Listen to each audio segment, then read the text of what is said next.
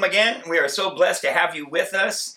Man, God is doing some great and mighty things, amen, in this hour. And we're so blessed to be a part of the work of the Lord and the things that He's doing here in our community as well as around the world. And so we're so blessed to have you today as our guest. I'm so honored to have one of my greatest friends, Dr. Daryl Rogers, with us here today. This man has been a tremendous strength to my wife and I and to our family. He's helped train so many of our leaders in the church. He's helped train me. And just to be able to have this man in our lives as well as doing ministry together is just a tremendous blessing.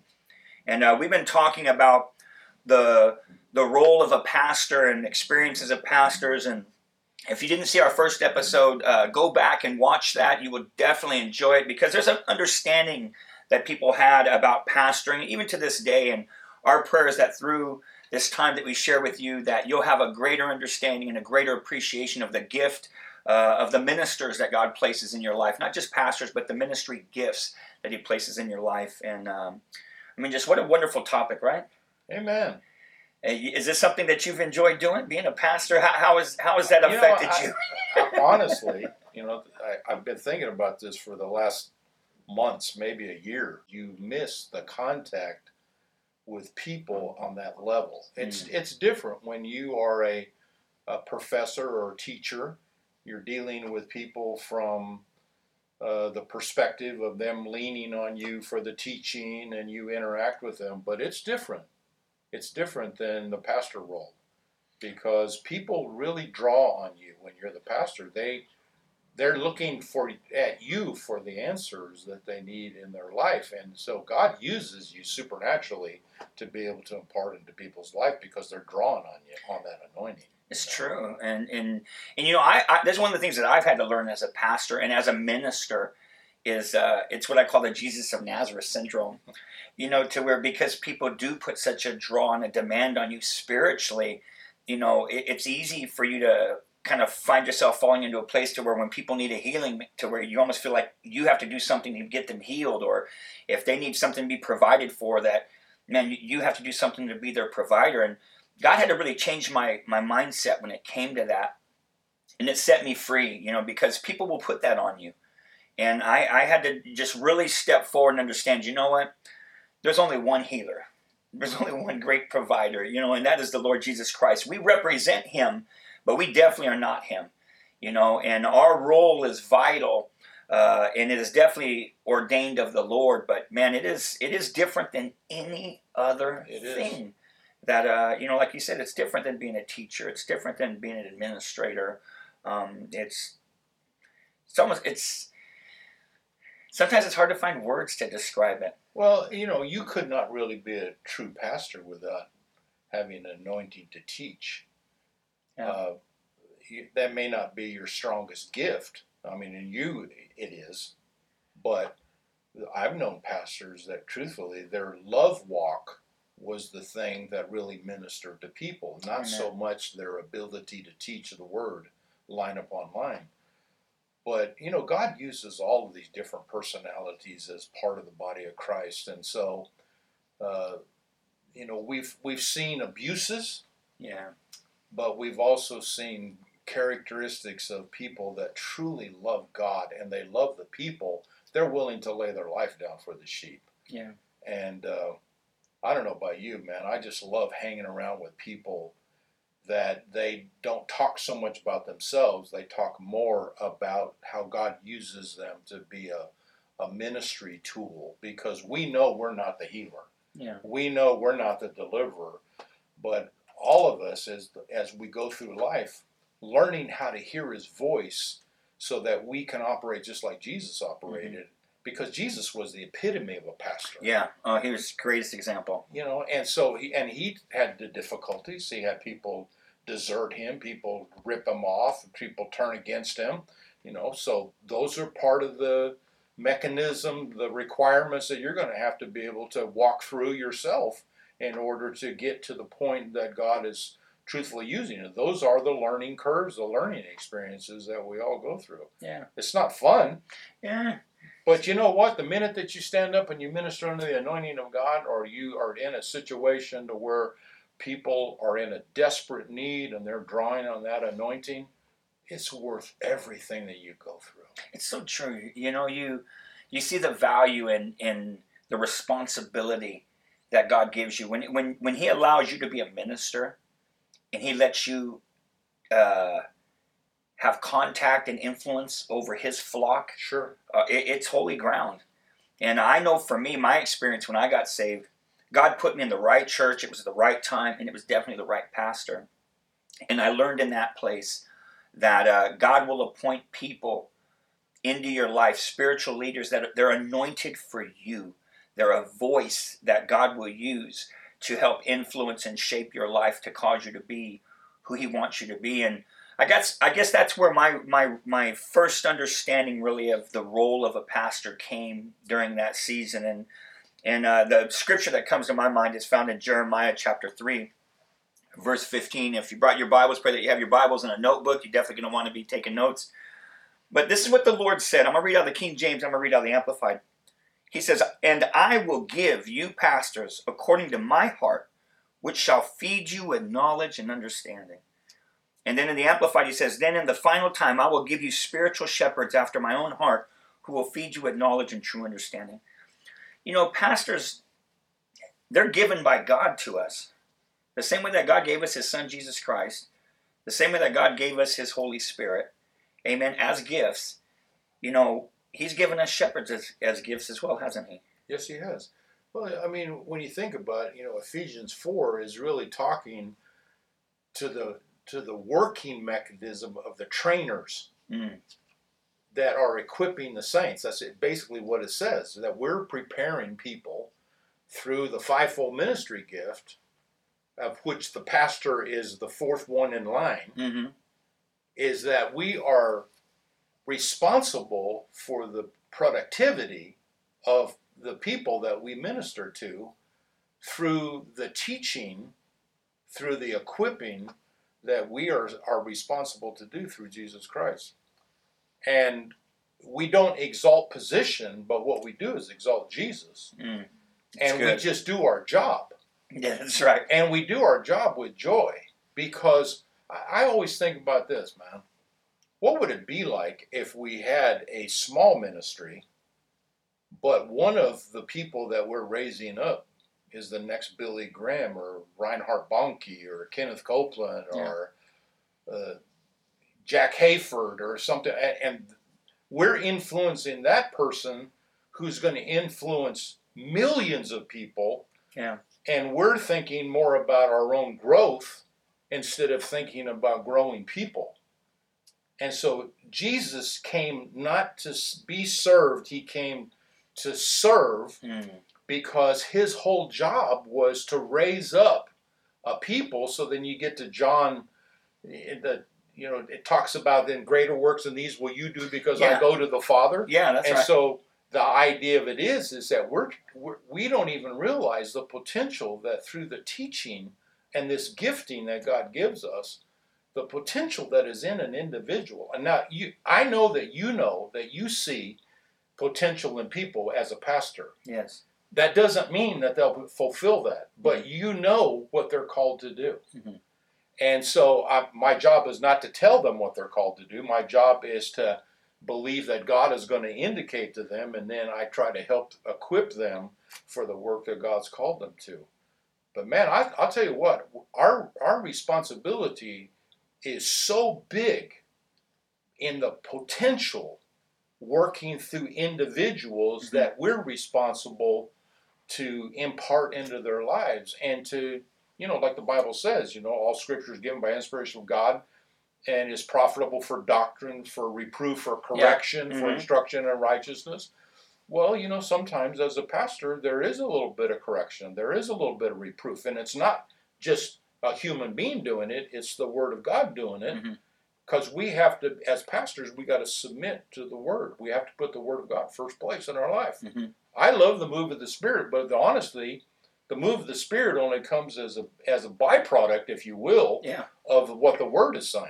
Yeah, and and I think that when people to truly grab a hold of the gift of the fivefold ministry, as Right. well as, that we know there's additional ministry gifts, administrations, and different Sure. things. But I think so often you have some people that they're just churched. They go to a church, and if they don't really understand the role of the pastor, they're just happy that there's a guy there that that makes them laugh, makes them smile. But as far as the purpose that God has for gifting them that pastor, you have so many people. They're kind of like it's like my grandkids. You have grandkids. You buy them a present. It's Christmas or their birthday. You buy them this present that they're going to enjoy this gift. Especially when they're young. You're like, oh man, they're going to really enjoy this. And you give it to them, and they play with the box more than they play with the gift. And I see that as a pastor, and I seen this before I became a pastor. I seen how people handled the gift of the pastor in the church, and I watched it bless them, as well as I watched some folks. I watched what they lacked because they didn't receive the gift. And you always find, as a pastor, you find out how precious you are to people the first time you have to correct them. Isn't that the truth? That's when you find out you're a pastor. They're a pastor the first time you have to correct them, because in all honesty, and you and me were talking about this during the break, Ephesians chapter 4, and I want us to read that, because like you said, it's the job description of a minister. But I think that, sometimes it's definitely a calling, because, there's another scripture that talks about how God has anointed us, and gifted us, I'm just paraphrasing it, in order to show people in which way their lives are wrong. Because it's not so much that people are born and everything's good. You don't find too many books in the bookstore on how to teach your children to be bad. It's all books on how to make them good, because this flesh is corrupt. And so when it comes to the pastorate, for us to truly develop people, you have to identify the potential, as you were sharing, of the good that is there. You have to see, if you can see the good in people, you can handle their worst. Right. And I think that's something that you always have to have as a pastor. But I think also, it's the understanding, and I've told my church this, I know that there's things that I'm going to teach you that are not going to make you happy. I said, but my position is not to make you happy. I said, I am called to help you. But I would love for you to read Ephesians chapter 4 and break that down for us, Dr. Rogers, because I know you got a firm understanding of that scripture. Wherefore he saith, when he ascended up on high, he led captivity captive, and he gave gifts unto men. Now that he ascended, what is it but that he also descended first into the lower parts of the earth? He that descended is the same also that ascended up far above all heavens, that he might fill all things. And he gave some apostles, and some prophets, and some evangelists, and some pastors and teachers, for the perfecting of the saints, for the work of the ministry, for the edifying of the body of Christ, till we all come into the unity of the faith and of the knowledge of the Son of God, into a perfect man, unto the measure of the stature of the fullness of Christ. Mm-hmm. Now, the thing of it is that Jesus, when he goes to the cross, he has to take away the enemy's authority, because the covenant was cut when he died on the cross. And so it closed out the old covenant, and it created the new covenant. Amen. So these ministers that are set into place, this is after Jesus takes away the keys of death, hell, and the grave from the enemy.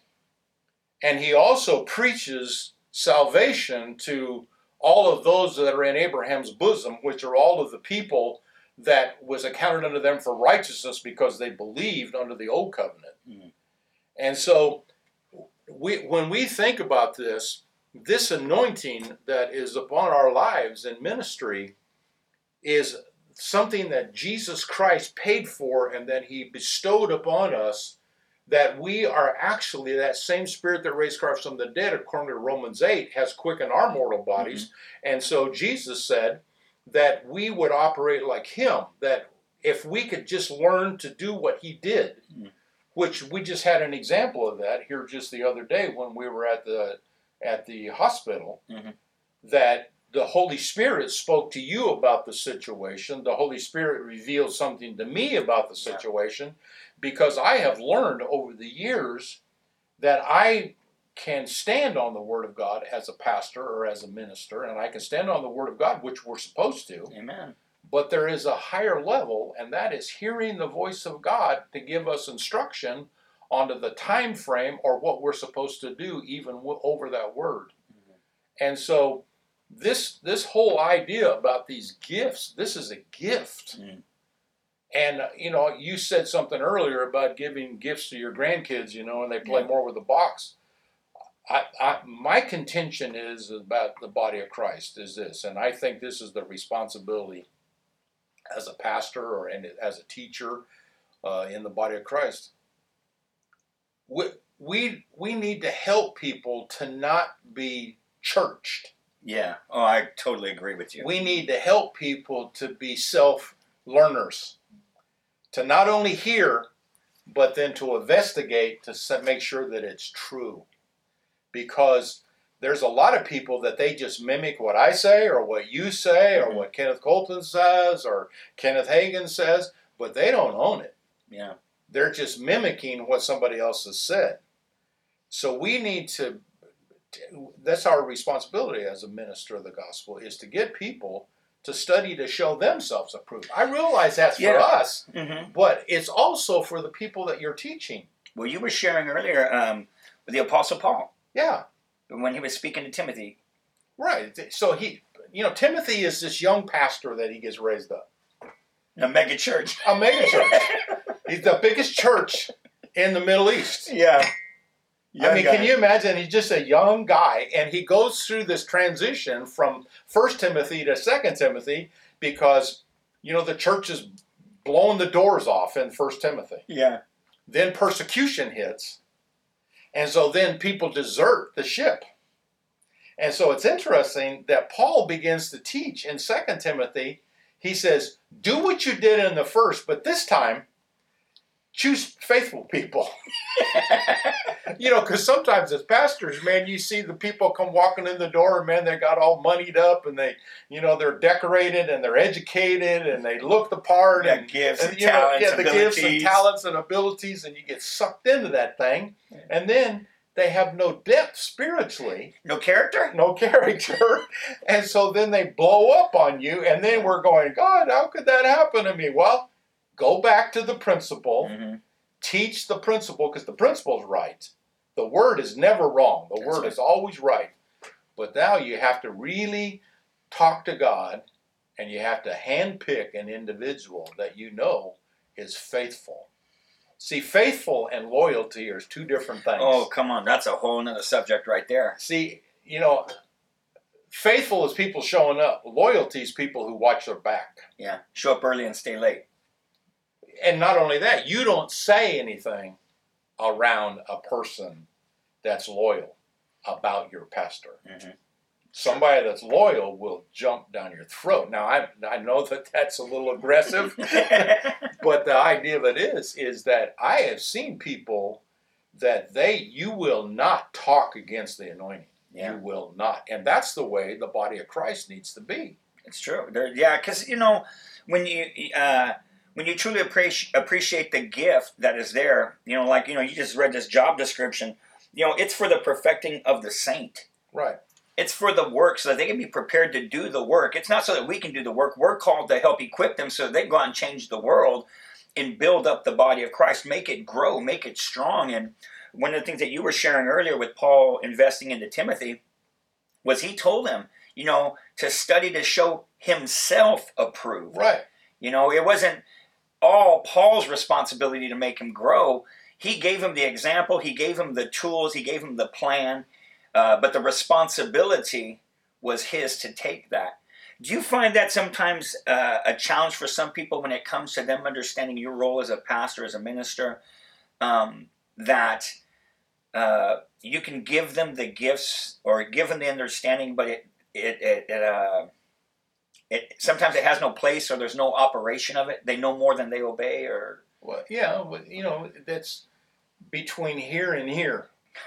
And so you can have the head knowledge about something, but if you don't have the heart knowledge and the spirit knowledge of even the gift that God has given you, then truthfully, you can't really operate in it. You'll operate in it out of your head, but it never works.